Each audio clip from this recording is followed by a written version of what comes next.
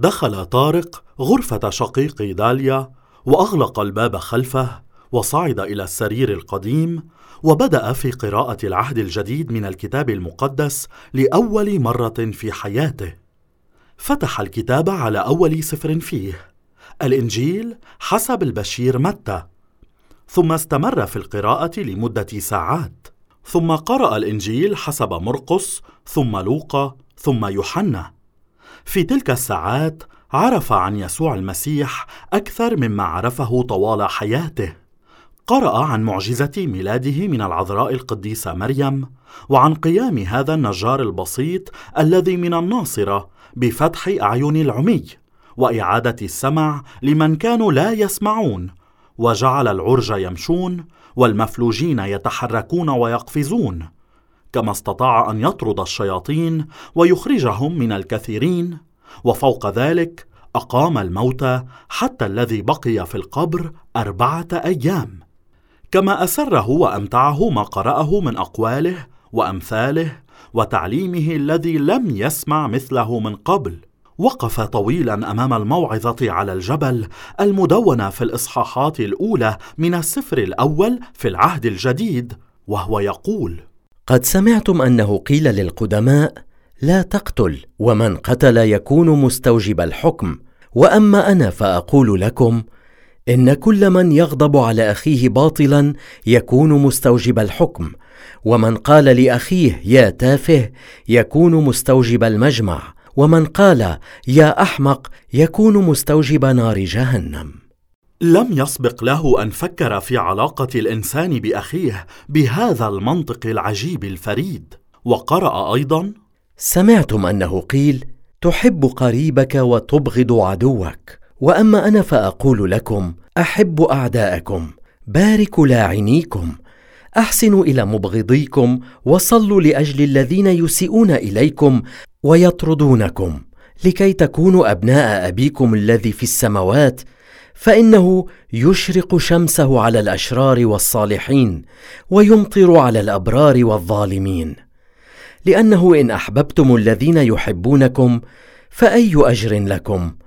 أليس العشارون أيضا يفعلون ذلك؟ سبب منطقي، لكن هل يمكن لأحد أن يصل إلى هذا المستوى؟ فكونوا أنتم كاملين كما أن أباكم الذي في السماوات هو كامل. كل ما قرأه أذهله. هذه كلمات لم ينطق بها إنسان من قبل. المسيح هذا عجيب جدا. أحس طارق بالعار والخجل. دفعته الكلمات أن يفكر فيما يفعله ولا يرى في ذلك غضاضة. الغضب؟ كم غضب على الناس، حتى على أخيه رامي الذي يحبه. غضب بلا داع يراه الآن مستوجبا للحكم. ومحبة العدو؟ كيف يستطيع ذلك وهو كثيرا ما يصعب عليه محبة الصديق؟ هل يحب لوميه وجدار وكلودات رمزي؟ ومن قراءته للأحداث التي واجهت يسوع وجده قد عاش ما نادى به. لم يهرب من أعدائه كما يهرب هو. لم يكذب ويخادع ويغش ليقاوم الإمساك به والقبض عليه. حين هاجمه أعداؤه وأحاطوا به في البستان لم يقاوم. وحين حاول بطرس الدفاع عنه وقطع أذن عبد رئيس الكهنة انتهره وأمره أن يرد سيفه إلى غمده، لأن كل الذين يأخذون السيف بالسيف يهلكون. مرت ساعات الليل كله وهو يقرأ ولا يستطيع التوقف.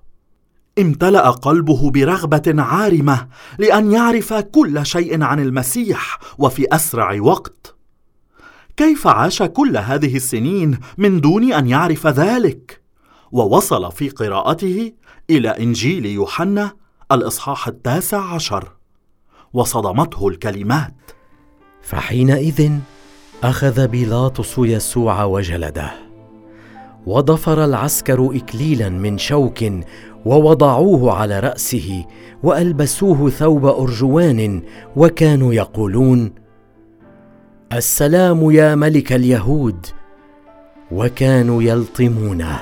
استمر في القراءة فعرف لأول مرة في حياته تفاصيل موت المسيح على الصليب. فأخذوا يسوع ومضوا به، فخرج وهو حامل صليبه إلى الموضع الذي يقال له موضع الجمجمة، ويقال له بالعبرانية جلجثة، حيث صلبوه وصلبوا 2 آخرين معه، من هنا ومن هنا، ويسوع في الوسط. بعد ذلك قرأ ما هز مشاعر طارق جدا. قرأ: وكانت واقفات عند صليب يسوع أمه وأخت أمه مريم زوجة كلوبة ومريم المجدلية.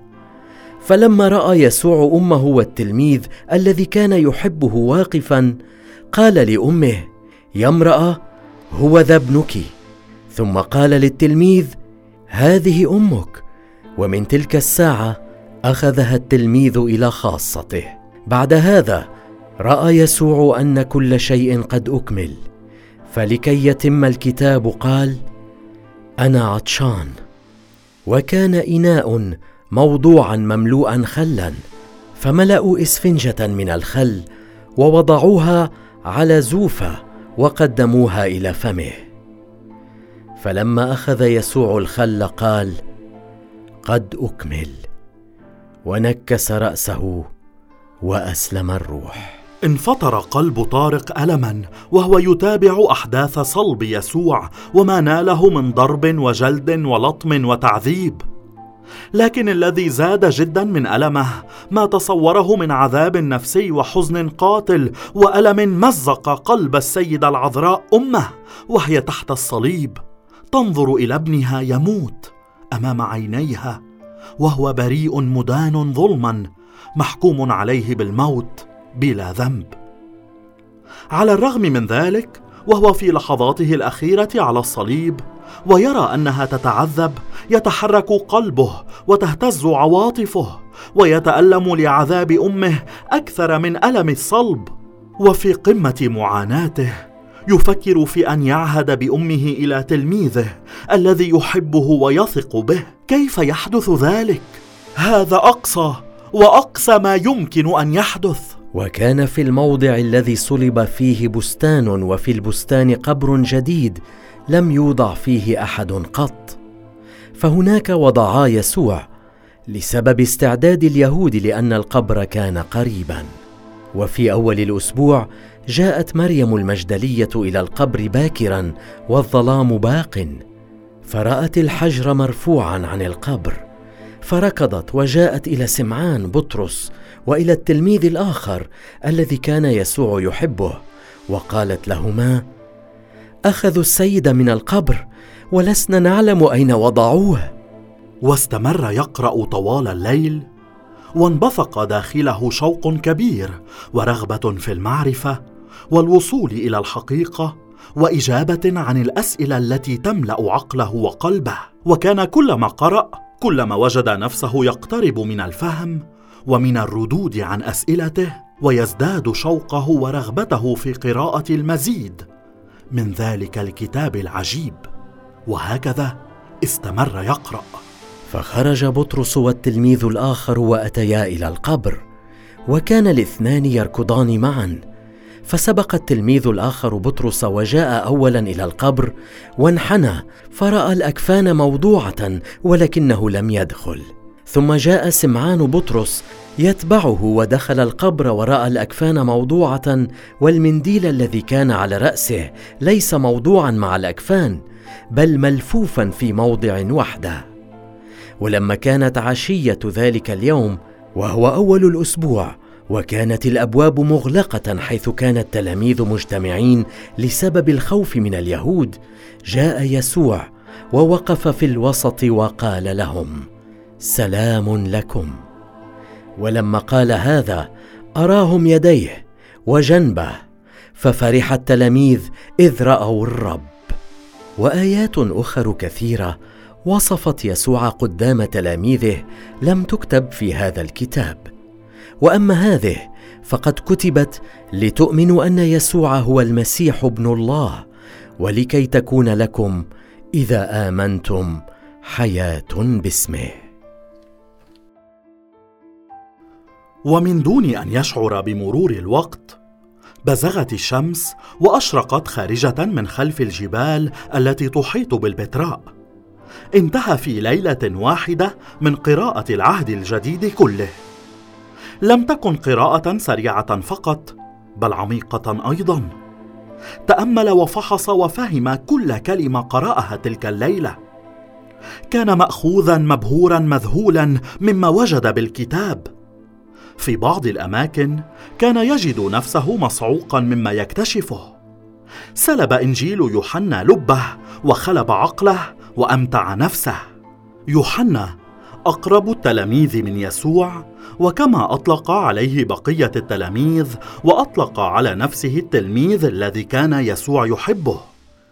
كتب إنجيله شهادة قوية صادقة ومدققة عن حياة يسوع وأقواله ومعجزاته وموته وقيامته.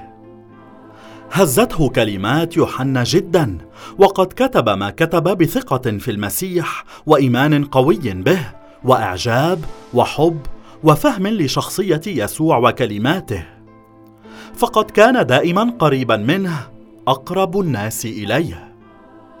في ذلك الصباح ظلت كلمات بطرس الرسول التلميذ المتقدم بين تلاميذ يسوع والذي تبعه من أول يوم حتى صعوده، ظلت كلماته ترن في أذنيه وتتكرر في ذهنه، وهو يقول في رسالته الثانية الإصحاح 1 والعدد 16: لأننا لم نتبع خرافات مصنعة، إذ عرفناكم بقوة ربنا يسوع المسيح ومجيئه، بل قد كنا معاينين عظمته. كلمات مهمة من تلميذ عاين عظمة يسوع المسيح ونقل ذلك إلى العالم كله وإلينا في رسالتيه. كان طارق مذهولا بالتغيير الذي حدث في حياة ذلك الرجل. صياد بسيط منزو في قاربه، محني إلى شباكه، يصلح ما فيها من خروق، أو واقف على طرف قاربه يلقي بها ويجذبها باحثا عن صيد. دعاه يسوع ليصبح صيادا للناس. على الرغم من تحذيرات الرب له، أنكره 3 مرات في ليلة واحدة، ثم هرب واختبأ وابتعد في وقت كان يجب أن يقف بجواره يسانده، وهو يحاكم ويجلد ويهان ويصلب. ثم حدث شيء يخرج من هذا الإنسان المتردد المذعور رجلا جسورا شجاعا يقف أمام جمهور كبير في أورشليم ويعلن بقوة ويقين وبلا خوف أن الله جعل يسوع هذا الذي صلبوه ربا ومسيحا، واستمر ينادي بالمسيح في كل مكان ومن دون أن يهاب المقاومة والاضطهاد والموت، فقد رأى بعينيه وسمع بأذنيه واختبر بنفسه ما حدث. كان شاهد عيان يقدم شهادته إلى العالم، وما شاهده وعاينه حق، والحق يجب أن ينادى به بشجاعة ومن دون إبطاء أو إخفاء. كيف يستطيع أن يخفي حقيقة المسيح وموته وقيامته من بين الأموات؟ لم يكن بطرس الوحيد الذي تغيرت حياته هكذا بشكل جذري. توما مثلا، كما قرأ عنه في إنجيل يوحنا بعد أن شك في قول زملائه التلاميذ عن قيامة المسيح، وأعلن أنه لن يصدق إن لم يضع إصبعه في أثر المسامير في يدي يسوع، ما إن ظهر المسيح له وأراه يديه وجنبه، حتى صاح بقلب كله إيمان وقال: ربي وإلهي.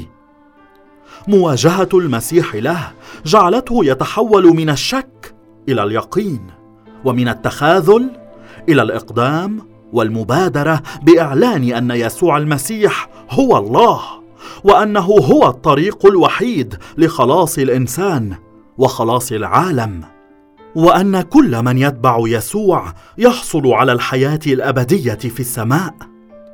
وكان القس نديم قد أوضح لطارق أن توما هو الذي حمل بشارة الإنجيل إلى العراق ثم إلى الهند، ومات شهيدا في سبيل إيمانه بالمسيح وشهادته له. أخذ طارق يسترجع كل ذلك وهو يفكر في بطرس وتوما وغيره من التلاميذ والرسل الذين استشهدوا وقدموا حياتهم بسبب إيمانهم. هل يعقل أنهم فعلوا ذلك مقابل شيء غير حقيقي؟ أخذ طارق يفكر في الأمر، وهو يميل إلى تصديق كل ما قرأه، وأن كل هؤلاء كانوا على حق.